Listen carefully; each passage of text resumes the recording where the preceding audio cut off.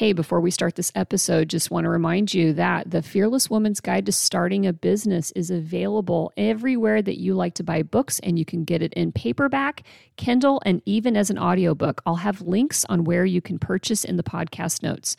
Okay, back onto the show.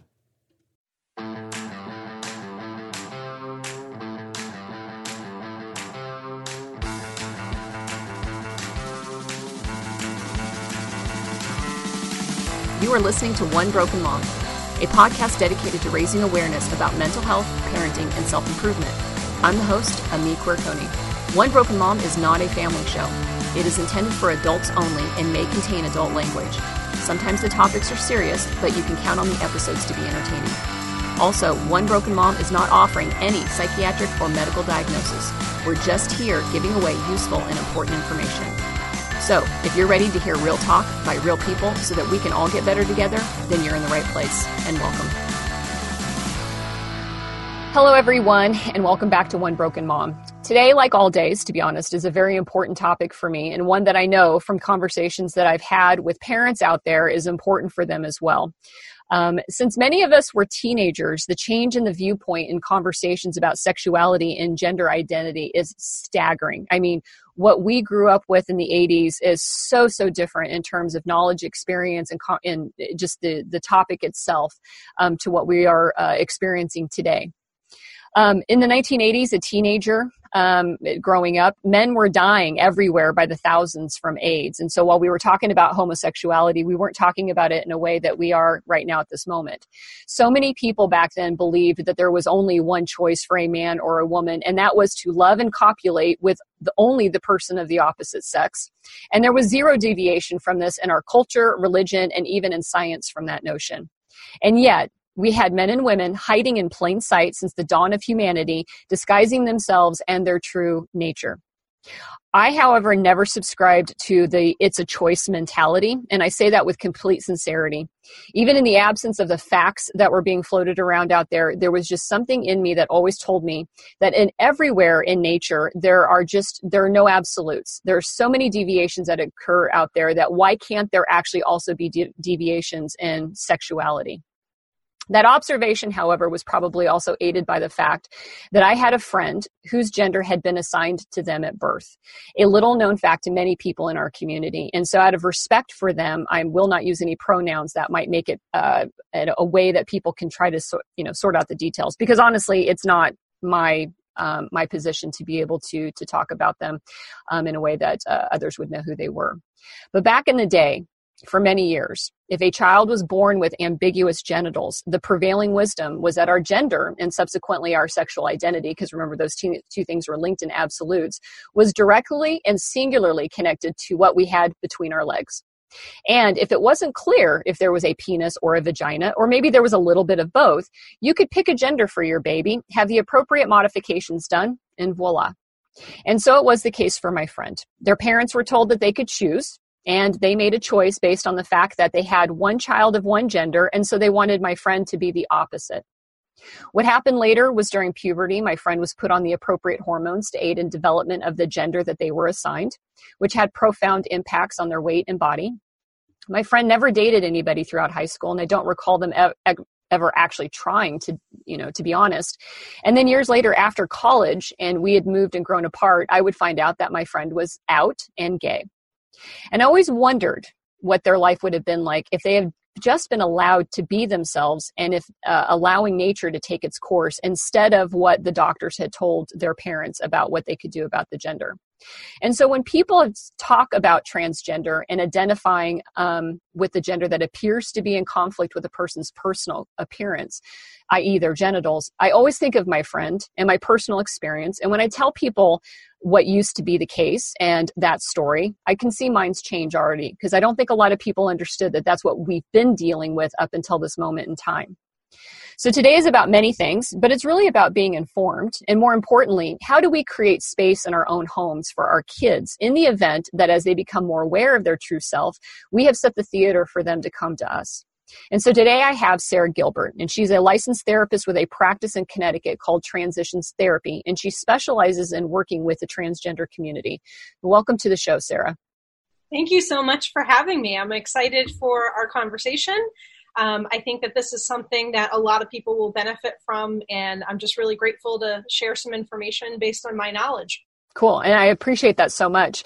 So how did you get into the field of working with the transgender community? Yeah, it's kind of like a happy accident, actually. When I was in graduate school, towards the end of my program, I was in a group project with a couple of friends, and our topic that was assigned to us was cultural competency. We had to do some presentation on that topic, and a friend of mine who was in the group suggested that we put a spin on it and talk about cultural competency in terms of working with transgender clients, because that was sorely missing in our program at that time. And I'm grateful for that, because as I started learning about gender identity and the wide array of experiences people can have, it started to make me aware that as a cisgender person, meaning that my sex assigned at birth matches with how I identify my gender, I realized that I had a lot to learn and a lot to unlearn. And so that kind of started my interest in this topic, and I started working with more trans-identified clients in the nonprofit agency that I worked at after I finished there. And I've just kind of been able to thankfully learn and do a lot of reading and go to trainings throughout the years. And as I've done that, I've attracted a largely trans-identified following in my clinical practice now. Yeah.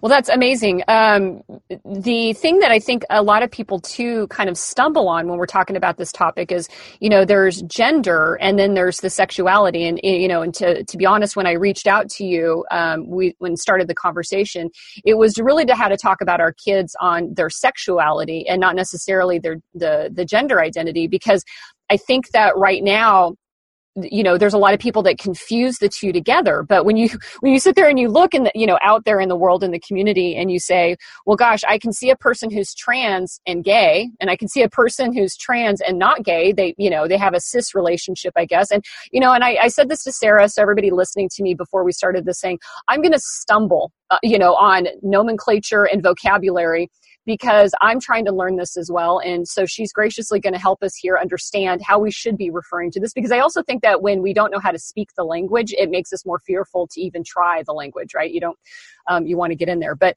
knowing, again, back that sexuality and this gender identity, these aren't the same things, even though that's what we believed they were, that they were linked together, that, your gender equaled this sexual identity. So can you explain those two concepts for everybody, including the person struggling here with her microphone? First of all, I just want to give you credit for acknowledging that you're struggling. And I think that that's where we can open up really great and meaningful conversations for learning, rather than saying, I know everything and what I know is the way things are, no matter what. So I appreciate so much that you're starting this conversation with admitting that there are some things for you to learn as well. So some basic terminology to kind of have a foundation for our conversation today. When we're talking about sexuality or sexual orientation, we are talking about an interpersonal experience. So my label of my sexual and romantic orientation is based on who I'm attracted to. Whereas when we're talking about our gender identity, we're talking about our inner sense of ourself. So as I said earlier, I personally identify as cisgender. And so that's a term that is regarding my gender identity. So when I was born as a baby, the doctor made a determination based on a physical exam and said, okay, it's a girl, right? That was a label that was given to me based on my perceived physical anatomy. Now, if you really get into it, there's a lot of factors that make up biological sex, but for explanation purposes, I'll just keep it that simple. Right. And so because my sense of self, being that my sense of self is feminine, that matches the sex I was assigned at birth. And so my gender and my sex are aligned. And so that's how I identify as cisgender. Now, people who identify as transgender, their inner sense of self does not match in some way. It is not aligned with the sex label that was given to them at birth, being at this point male or female, as still in the United States, birth certificates are usually just having one of those two designations. What's similar and different is that, as gender identity is a personal experience and sexuality is an interpersonal experience. Both gender identity and sexual orientation actually exist on a spectrum. And I think that that's a really good place for us to start this conversation, because that, even though it's 2019, that is not the way our society fully is understanding things. I think we're making some strides, and that's fantastic. But we have largely been socialized in a very binary society, meaning that there's two choices, male or female, gay or straight. And so I think for all of us listening, it's important to be aware of the fact that that is something that we've all been kind of raised and affected by in terms of our society. And it doesn't mean, necessarily that we're bad people for buying into that. It's just that that's how we've been raised up until more recent times. It has not been, common knowledge that sexuality and gender identity actually exist on a spectrum. Mm-hmm. So I think that that's a really good first place to start. And how people identify in terms of their gender identity or sexuality is really, we should be taking that at face value. We should be in agreement that people are the experts on themselves, and how they tell us that they identify is really, we should not be challenging that in any way. So I guess that would be kind of where I would start, first of all, the differences between gender identity and sexuality. Mm-hmm. And our label for our sexual orientation, the label itself, might change and depend on how we view our gender identity. So we can identify as a transgender person and as someone who is gay or lesbian, or we could identify as a transgender person who is in a straight or heterosexual relationship. And then, not to throw a wrench in the works, but obviously adding to the spectrum is an understanding that for some people there is, it's not just a binary gender identity. There are people who identify as non-binary, meaning that they don't fit into either neat little box of male or female, or genderqueer. Some people identify as agender, meaning that they don't really identify with any particular gender identity. And similarly, in terms of sexuality and attraction, there are people who identify as asexual or aromantic, meaning that there is no interest or no sexual attraction. Mm-hmm. So is there, help me understand, I love neuroscience. It's one of my, my passions, which makes me really exciting at dinner.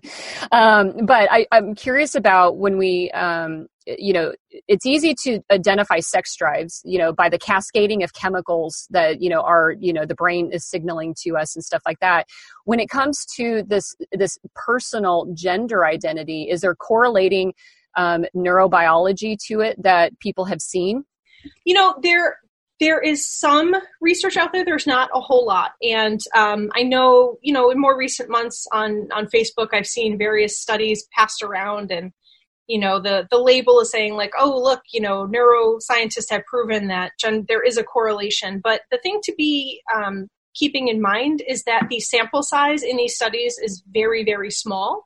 And the research at this point, I think is too scant for me to make any huge conclusions. Mm-hmm. So there is some information out there. I think certainly it merits further research, but for various reasons, when you really get into the nitty-gritty of looking into the research, I don't think we're at a point where there's enough out there and enough inclusive samples of varying experiences to draw sweeping conclusions. Right. And that's fair. And usually saturation from research takes about 20 years anyways. So if it's all emerging right now, we're probably not going to have anything that anybody's going to say with certainty at some point. And so, to me, it's like, just keep an open mind. All the things like, will start coming out.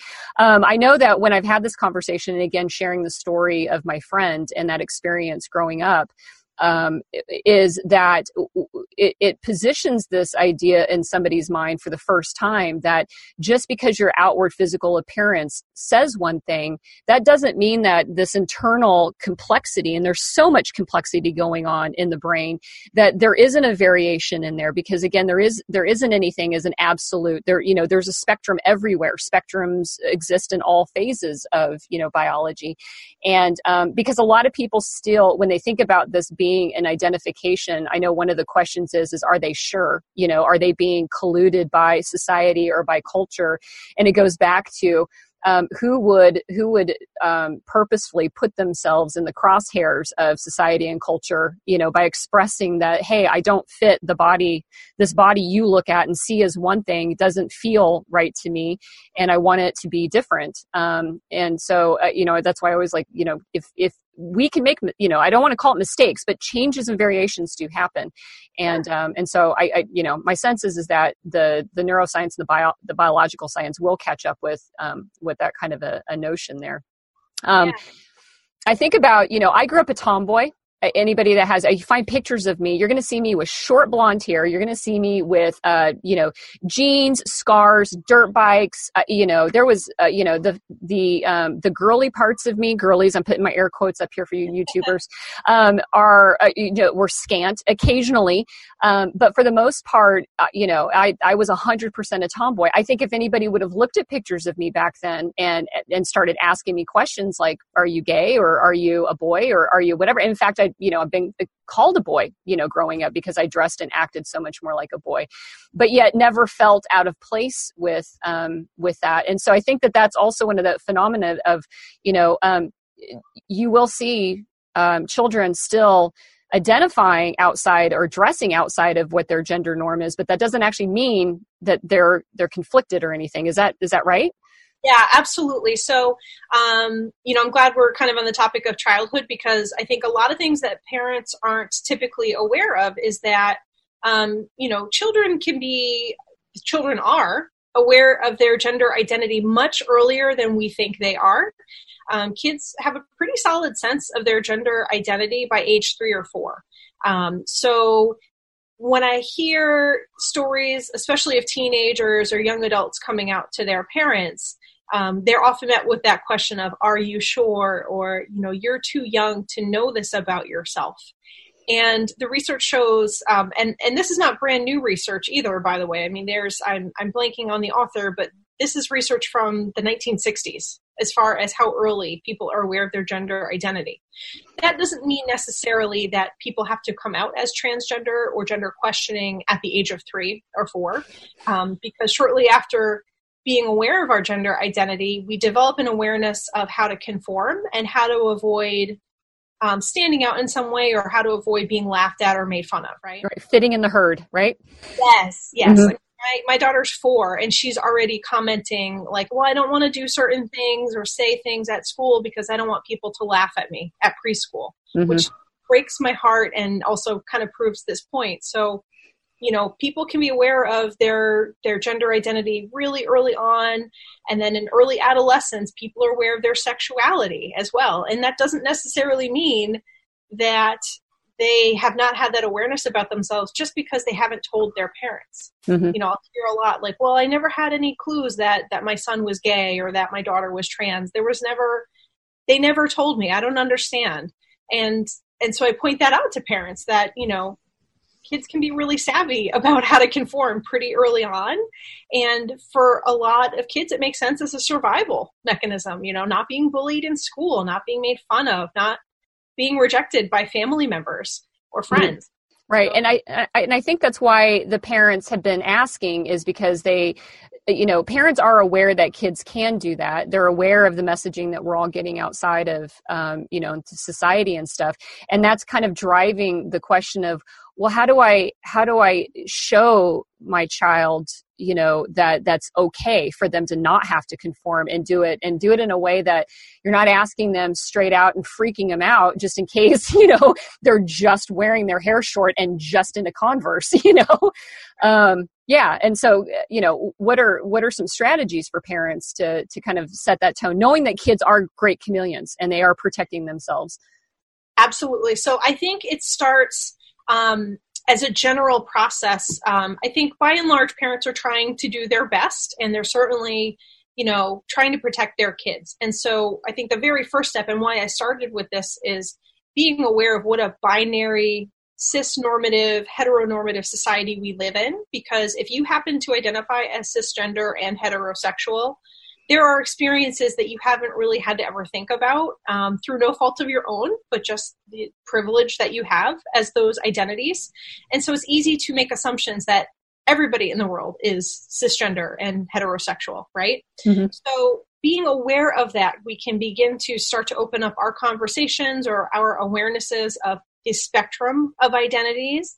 And we can start to talk about that at home, even early on. Like, there thankfully are more and more little kids books coming out for young children that express diversity in family makeup and address the themes even of gender diversity. I mean, I've gotten a few of those books for my daughter even.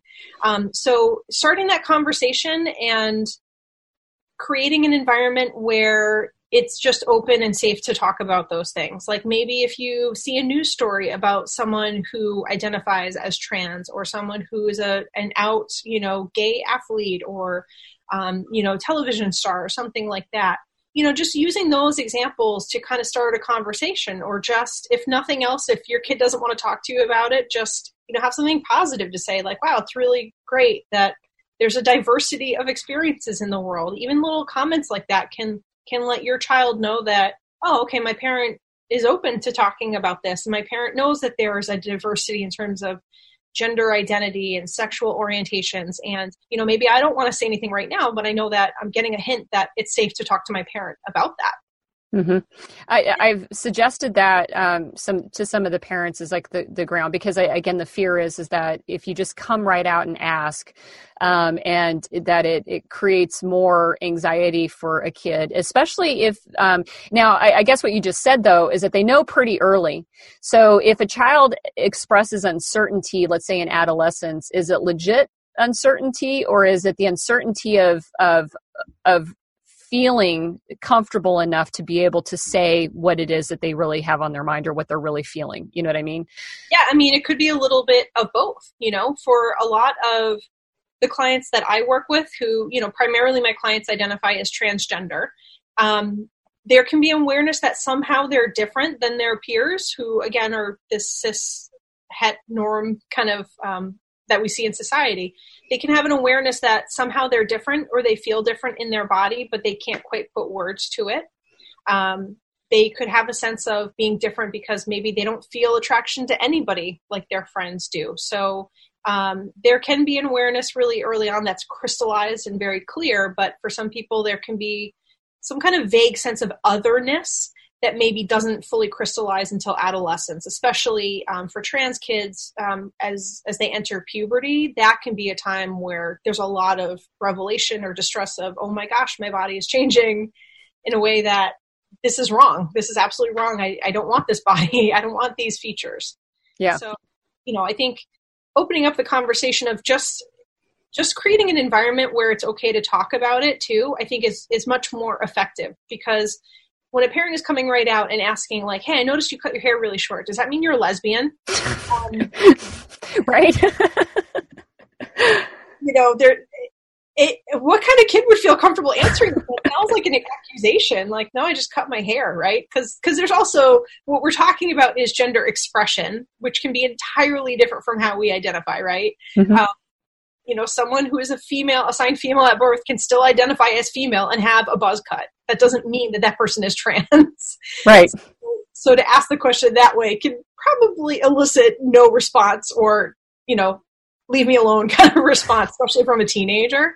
So I think kind of, just letting your kids know that, hey, we accept and love all identities here. And, kids really pick up on two inconsistencies. So if a parent says like, oh yeah, I support the LGBT community, I'm totally, this is a safe space, I'm all about diversity, but then they notice that you're making a homophobic or transphobic comment about someone that you see in line at Target, kids are going to pick up on that. And the actions are going to tell them really how safe it is to talk to you. Right. Yeah, exactly. The nuances don't escape children. I mean, their brains are wired to pick up on all those details, for sure. And I also often think too that, as a parent, there is some degree of responsibility of calling out the inconsistencies when other people do it, or when somebody makes negative statements about the LGBT community in some way, that as a parent, if you really want to set a tone for the environment for your child, that you also are willing to not condone that and not look away from that, because even your compliance when somebody else does it, your kids are picking that up on, this is unsafe. Like, I'm uncertain. Like, if you really did believe that, I would think that you'd be defending that, and now I'm afraid to bring that out because, you're letting other people attack other people in that way. So. Yeah, absolutely. I think, there's a lot about the current political climate that is pretty shitty, quite frankly, right now. Mm-hmm. But it's an opportunity, just like you're talking about, as stuff is being talked about on the news, like where, depending on what day someone's listening to this podcast, where are things at in terms of the transgender military ban? That comes up on the news, and what parents comment on it, or if they even say anything at all about it, kids pick up on that. If as a teenager, let's say you have a friend come over to visit and they're an out gay person, right? Are your parents weird and uncomfortable around them, or do they just treat them like all of your other friends? Like, that's another thing that kids pick up on in terms of words versus actions. So it's really important that you're just really consistent. And I think also an important thing for parents to do, just like you did at the beginning of this podcast episode, is to admit, maybe there are things you don't quite understand, or maybe you don't know the right language, or you're in the process of learning because you've never had to think about this stuff before. That vulnerability really goes a long way. And I think it's something that we don't think to kind of share, especially as parents. We want to be the authority on everything, right? Right. Yeah. That's a long way too. Well, and I was going to say too, that I think a lot of parents are going to be surprised at how much more chill their kids really are about having the conversation. When my daughter started middle school, she had two friends that were trans, and they kind of flip-flopped. One friend was born and labeled a boy and transitioned, and they used middle school as like the big transition. Like, they'd spent all the way through elementary school, and then the families decided together that middle school is a great place to start over, and get your reboot on life and start. And so one transitioned from boy to girl, and then the other one went the other direction. She was born girl, transitioned to boy, and that was like no big deal to my daughter. So I'm looking at my daughter going, first of all, they are experiencing this in real time. It's no longer hidden or behind screens and closets and anything like that. My friend, my experience with my friend, I'm not sharing details because, there's still a silence in a community, and it's not my right to pull back the curtains on all that. But, many families and kids are actually okay with saying, hey, this is the new me, I'm doing this. And it's the parents, and the adults that are like, wow, okay. So when I was a teenager, this was so not a thing that I had to deal with. And that's why I'm like, okay, what do I do here? Because like I said, the kids are getting it more than we think that they really are, and are exposed to it a lot more. They're just not really talking to us as much. And that's what I want them to do, is to talk to us more about that. Yeah, I think we're in a really beautiful and kind of confusing time generationally, because I think you're absolutely right. The younger generations, this is more of a norm.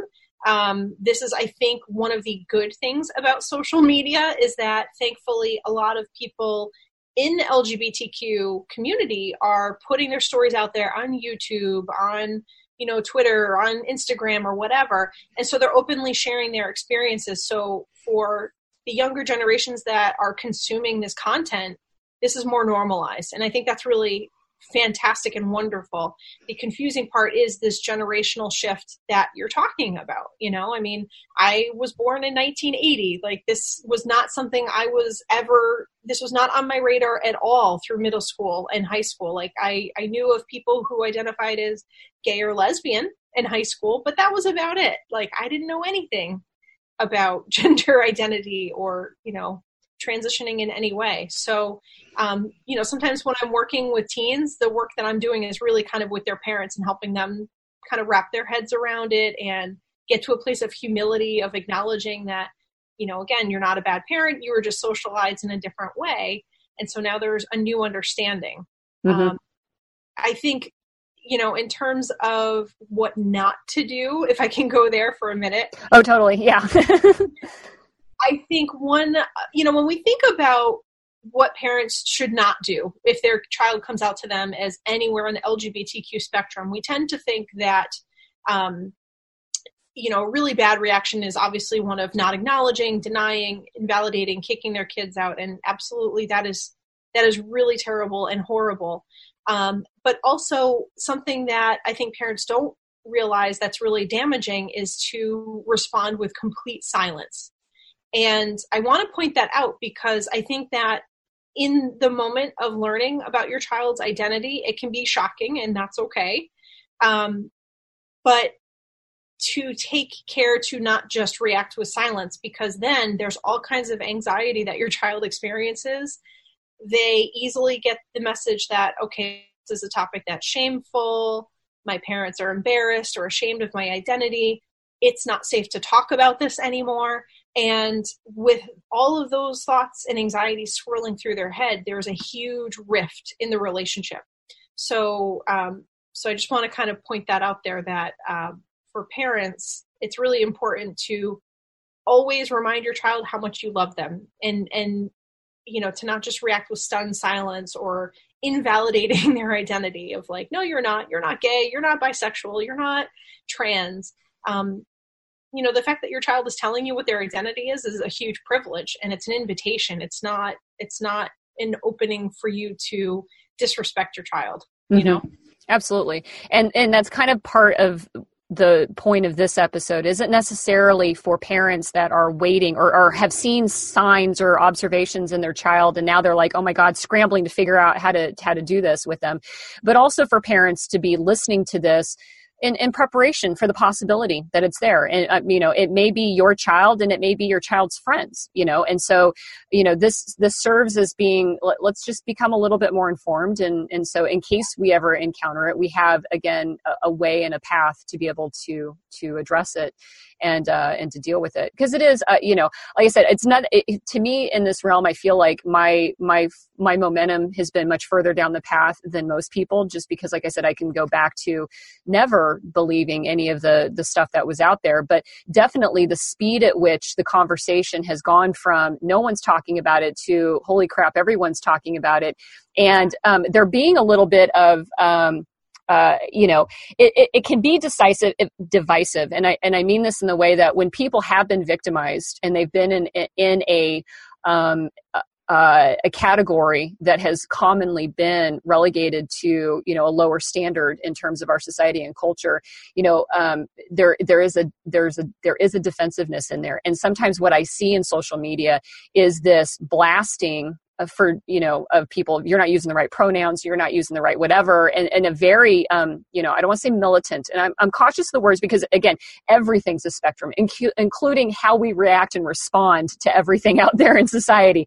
So at one spectrum, there's the overly compliant, and on the other spectrum, there is the, attacking everybody for making a mistake in their words. But the bulk of us actually live somewhere in the middle of this bell curve going, I'm trying, but I don't know what to say. I'm afraid to say something without it being wrong. I don't want it to be insensitive. And so because, the two extremes tend to, can kind of jump in there.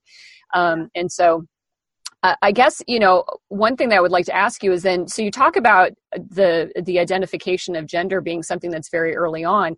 So what kind of age groups are we looking at where kids have, that science is backing up, that kids are beginning to express that if they're at such and such age and they are telling you this, that, it's not just them watching a cartoon or reading a book and deciding today, because kids do that too, right? They read something, they go, I'm going to be Batman today. Okay, go ahead. Doesn't want to be Batman. Right, yeah. That's amazing, right? Yeah, so when we're, kids can start expressing this as early as age 2, 3, or 4. And when we're looking at from like a diagnostic perspective, for me as a therapist, I'm looking at a diagnosis to kind of help understand the picture and possible implications for transitioning.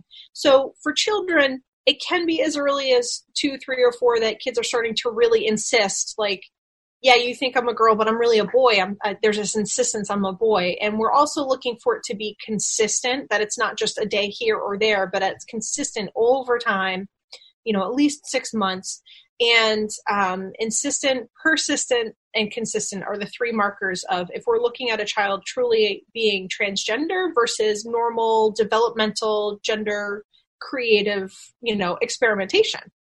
More often it is, I will say the trend with this being more of our kind of public consciousness about gender diversity is that kids are coming out younger and younger. So probably around like middle school, the time of the onset of puberty, perhaps. It really, obviously it depends on the child's home environment and how safe they feel to kind of open up about that aspect of their identity. A lot of times kids will come out to their friends first. That's where it feels safer. And, there's so many influences, right? Like if the family is connected to a particular faith community that is really not open to the LGBTQ identity, kids learn about that pretty early on as far as, if that is something that affects how their family will perceive them. Mm-hmm. So it's really kind of all over the map.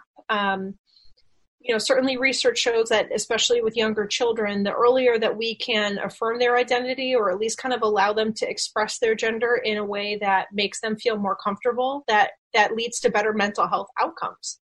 Because if we're looking at young children, like let's say 4, 5, 6 years old, we're not at a point of looking at any sort of permanent medical interventions like hormones anyway. Right. And so we're really talking about, okay, well, I'll let my child cut their hair, or I'll let them go to school wearing different clothing, and just kind of take an approach of let's see what happens, right? And certainly if a child is really more identifying as transgender versus this kind of normal experimentation, you'll see the child, is doing better at school. They're happier. They're more outgoing.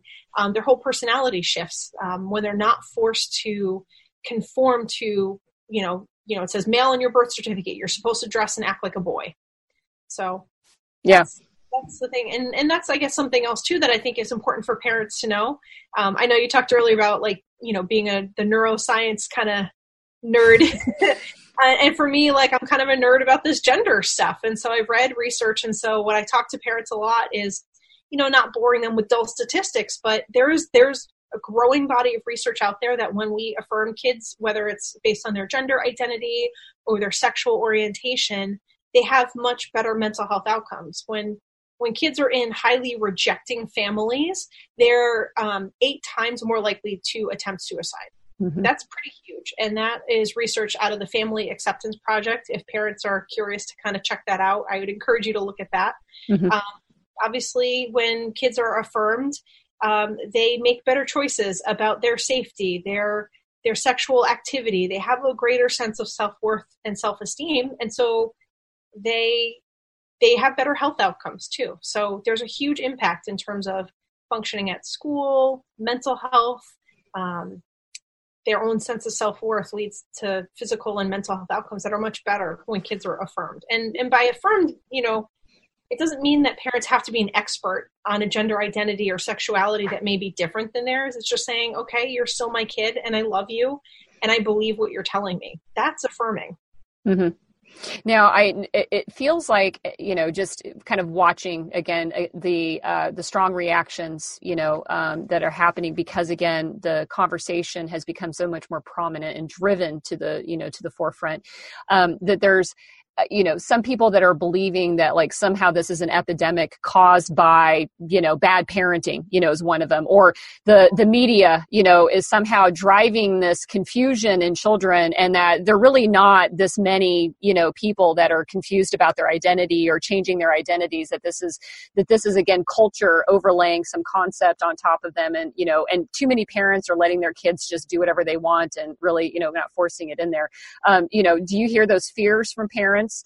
When they are, kind of, they're leaning into that a little bit because they're listening to all the objections out there when they choose to kind of follow the lead that their child is taking? Yeah, absolutely. And, on one level, I can understand where that thought process might be of why are we hearing about trans kids all of a sudden? And so what I talk to parents about is, if you were interested in researching the subject, trans identities or the spectrum of different gender presentations is not new. It's not unique to the United States. There are, examples of people going back to the Civil War, for example. There was someone who fought in the Civil War. I'm blanking on his name, who was assigned female at birth who was a soldier serving as a man. Like, so we're going back hundreds of years. This is not a brand new concept. What is new is that kids are feeling safer to open up about it sooner. Mm-hmm. And so what I share with parents is that I have certainly, in my clinical experience, I've worked with people who are coming to me maybe in their 50s or 60s who will say, okay, I've actually known this about myself for decades. I've known this since I was a child, but I'm just now feeling safe to tell someone else. And so it is clearly not a new thing. It's not a trend. It's not, like, a fad. On YouTube, and so now I want to be trans because that seems cool and hip and trendy. Or, I watched an episode of Pose, so that's what I'm going to do now. No. It's times are getting better in terms of acceptance, but it's still not great. Like you said earlier, why would somebody subject themselves to identifying as not the mainstream, not the like cis het norm that we all expect everybody is? Why would there's another argument I hear sometimes is, my child just wants attention. There are a lot better ways and a lot easier ways to get attention than to say I'm trans or I'm gay or I'm bi. Right. So what I really, what I try to dig into with parents who say that is I try to really address the underlying fear and concern, because I think genuinely, as I have worked with parents, that's really at the root of it, is that there's the initial shock perhaps because they were not expecting their child to identify this way. And what drives any sort of denial of this identity is this fear of, okay, what does this mean for my child? And what does this mean for the thoughts I had about their future? I imagine walking my little girl down the aisle when she gets married. And then now, is she ever going to get married? Because now she's identifying as lesbian or bisexual, or, she's identifying as trans man or non-binary. So the work I do, if parents are open to it, is I talk about what's not being said, which is the fear and the grieving and kind of adapting to, okay, I know you expected things to go this way, but we're actually going in a different direction. And are you willing to kind of have some humility and admit to your child that you're thrown for a loop here? Or do you want to lose your kid? Lose your kid because you're rejecting them and they're extremely depressed and suicidal, or you're losing your kid because they know it's not safe to talk to you anymore. Mm-hmm. Now, is therapy something that you would recommend when we're talking about gender identification and for a family that's coming through? I mean, is there an ability to navigate as a family through this without the intervention of therapy, or do you think that it's a valuable part of it? Yeah, absolutely. I mean, I think it can be helpful even if it's, for a few sessions in the short term. It really depends on what the family unit looked like before this information came out, right? Mm-hmm. If the family was already kind of an open dialogue, loving, accepting, open, good communication, then chances are they probably don't need therapy to navigate this. But it can always be helpful, even if it's maybe a few sessions to kind of strategize, okay, how do we handle taking, this next step in my child's transition? Or how do we handle telling other family members?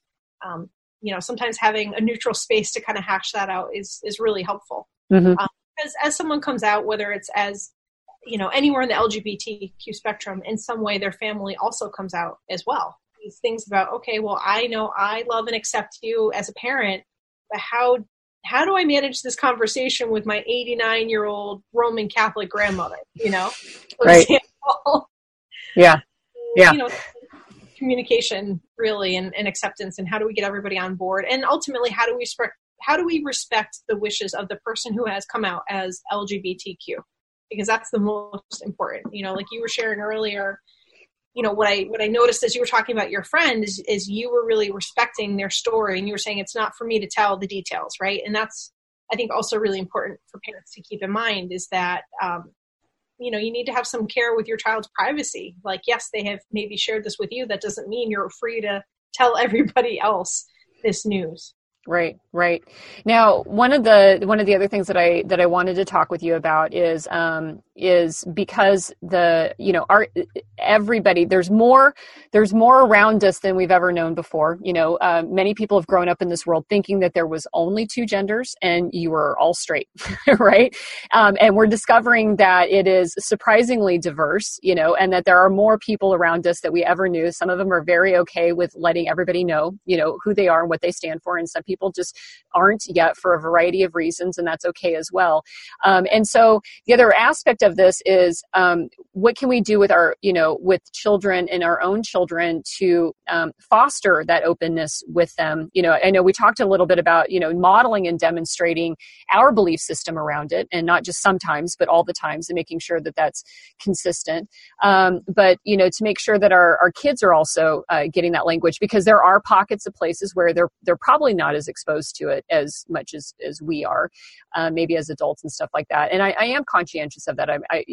My children, like I said, I'm very happy that they, have had opportunities to do that. We do talk about this a lot in our family, but not every child has that chance. And like I said, we've had some kids in the home that are gay and they're out to their friends, but not to their own parents. And I'd like kids to, my own children, to know how to be supportive, in that capacity. So what are some good ways for us as parents to parent, these wonderfully open-minded and open-hearted children? Yeah. So I have a couple of suggestions. One, for the children who maybe are allies who aren't themselves identifying as LGBTQ, but they want to ally and support their friends, just kind of modeling that respect for privacy of their friends who are in the community, and saying, letting them know that, hey, if they come over here to visit, this is a safe space. Your friend doesn't have to act a certain way or hide things, and reiterating to your kids that, it's not always a safe place for people to be different in a lot of different ways. Mm-hmm. So it's always important to have our kids be mindful of that, especially if they're identifying as, cisgender or heterosexual. Letting them know that ultimately they need to respect the wishes of their friend, whoever they're the ally to, right? So if their friend wants to be private, you've got to make sure your kids don't out them unintentionally. And I think it's really important for parents of, similarly, parents of kids who are identifying in the LGBTQ spectrum to really just do a lot of listening and let your child kind of be in charge of how they want to handle the information getting out. What do they want you to do in terms of advocacy? Because, for example, for some kids, it feels really great if they're, let's say, at a family function and someone uses the wrong name or pronouns. It can feel really great to have a parent correct that family member. And for some kids, that feels intensely uncomfortable because you're drawing attention to the fact that they are, transgender, and that might open up a whole can of worms and discussion and questions that they don't want to talk about. Mm-hmm. So for parents of those kids, it's really important to let your kid tell you how they want you to support them. Mm-hmm.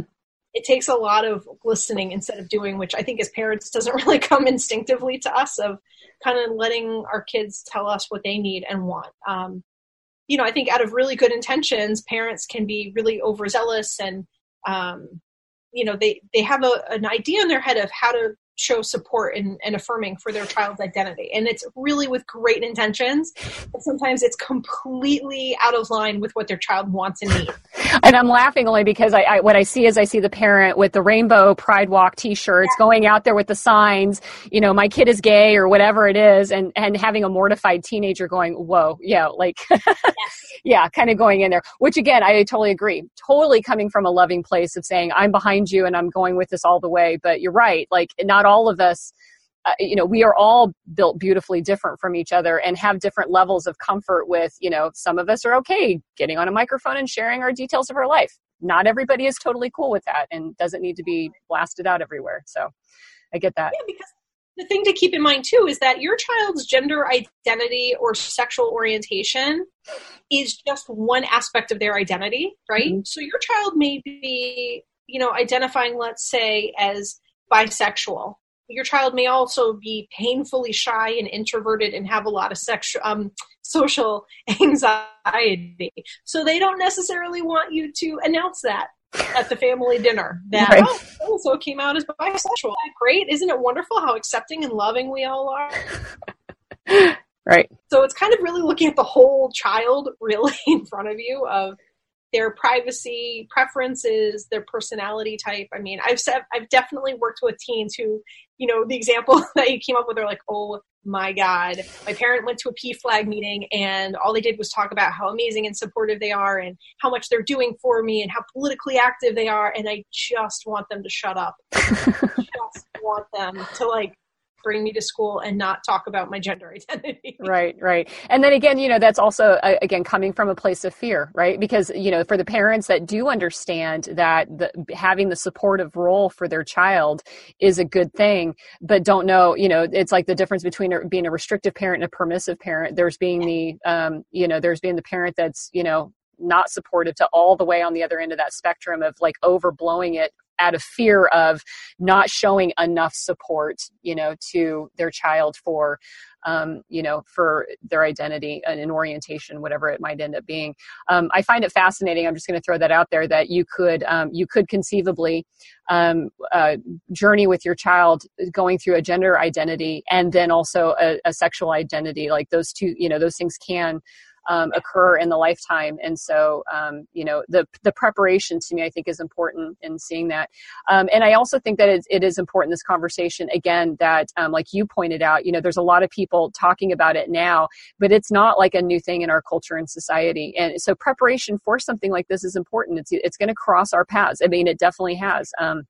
If you look at your own family dynamics and, everybody has in their own family units, extended, close, whatever, someone on a spectrum that doesn't conveniently line up at one end or the other, And if we look at, the cross section of society that way, we'll realize that this isn't just a topic for just a small niche of parents who may have this issue. This is something for all of us to really become much more informed on, and talking about this with you, I think is, like I said, it's important for, that in so many different ways. So I appreciate you taking the time and educating those of us out here.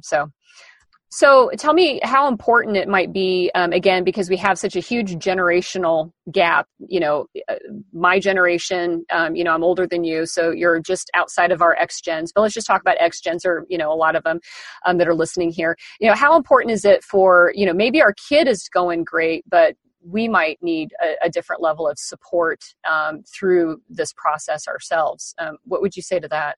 Yeah, so I think acknowledging that you need some support is awesome. That's really fantastic, and it should be viewed as a real asset rather than, oh my gosh, I'm failing as a parent because I'm not able to wrap my head around this right away. I think it's so important for you as a parent to reach out to support for yourself, whether it's through your own therapy, if you're talking to a therapist, or reaching out to a support group. So PFLAG is a really great organization that has chapters across the nation.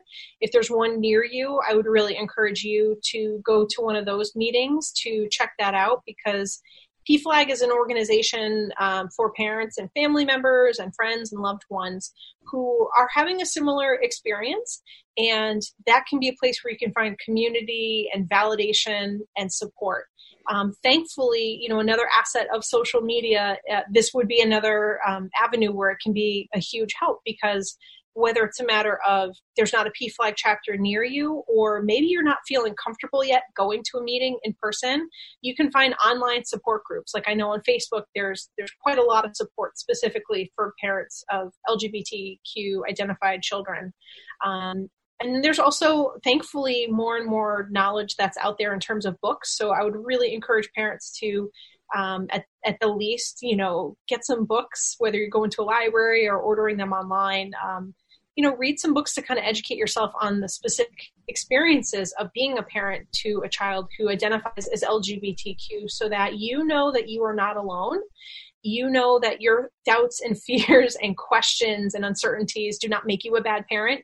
And it's also really important to not burden your child with fully bearing the brunt of your emotional difficulties with this. I think there's a fine line to be found in terms of being transparent with your child about, hey, I'm a little shocked by this news, or I wasn't expecting this, so I don't fully get it. Especially if it's a parent who identifies as cisgender and or heterosexual, right? or if it's a parent that identifies as, gay or lesbian or bi, but they're identifying as cisgender. There's an amount that we can't possibly understand as humans if we're not living that same experience. So I think acknowledging to your child, hey, I don't fully understand it, but I'm open to learning and I'm committed to figuring out how to best support you is really, really important, rather than putting all your emotional struggles onto your child and making them feel guilty or shamed for telling you that they identify as LGBTQ in some way. Even if parents don't say that overtly, like, I think you should feel ashamed for what you just told me.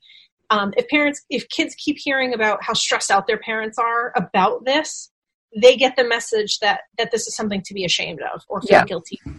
Yeah. And that's been touched on so many times on One Broken Mom, that's a kid's natural tendency is to internalize that as their fault.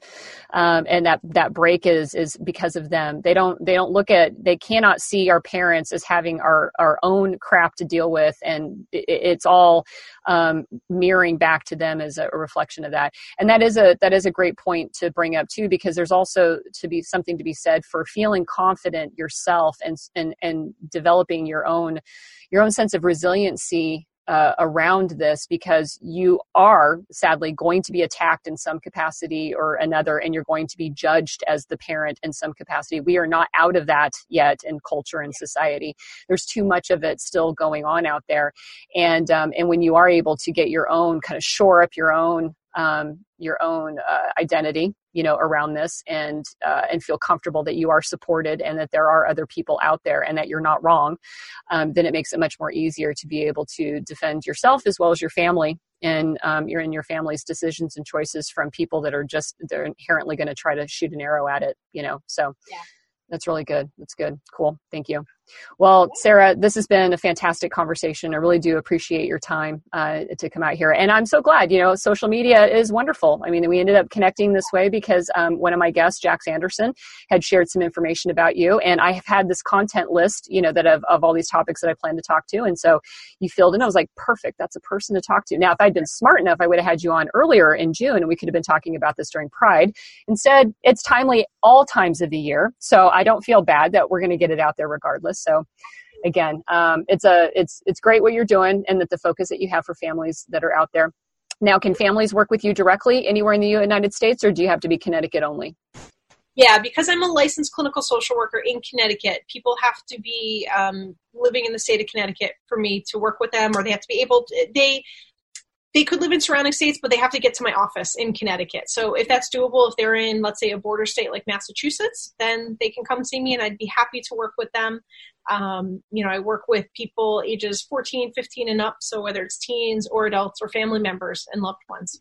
Yep. Okay, cool. And that's one of the things about mental health folks is that, therapists can't cross state lines unless they get licensed everywhere for that.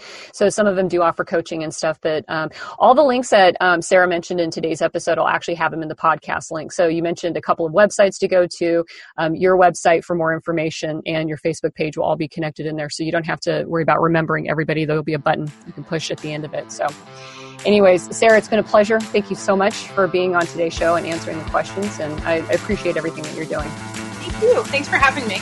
Totally. Thank you for listening to One Broken Mom. You can find podcast notes on my website at amiequiriconi.com. And there I'll provide all links to all of the resources that we mentioned on the episode. Also, if you have any questions, comments, or ideas for other episodes, feel free to send me an email.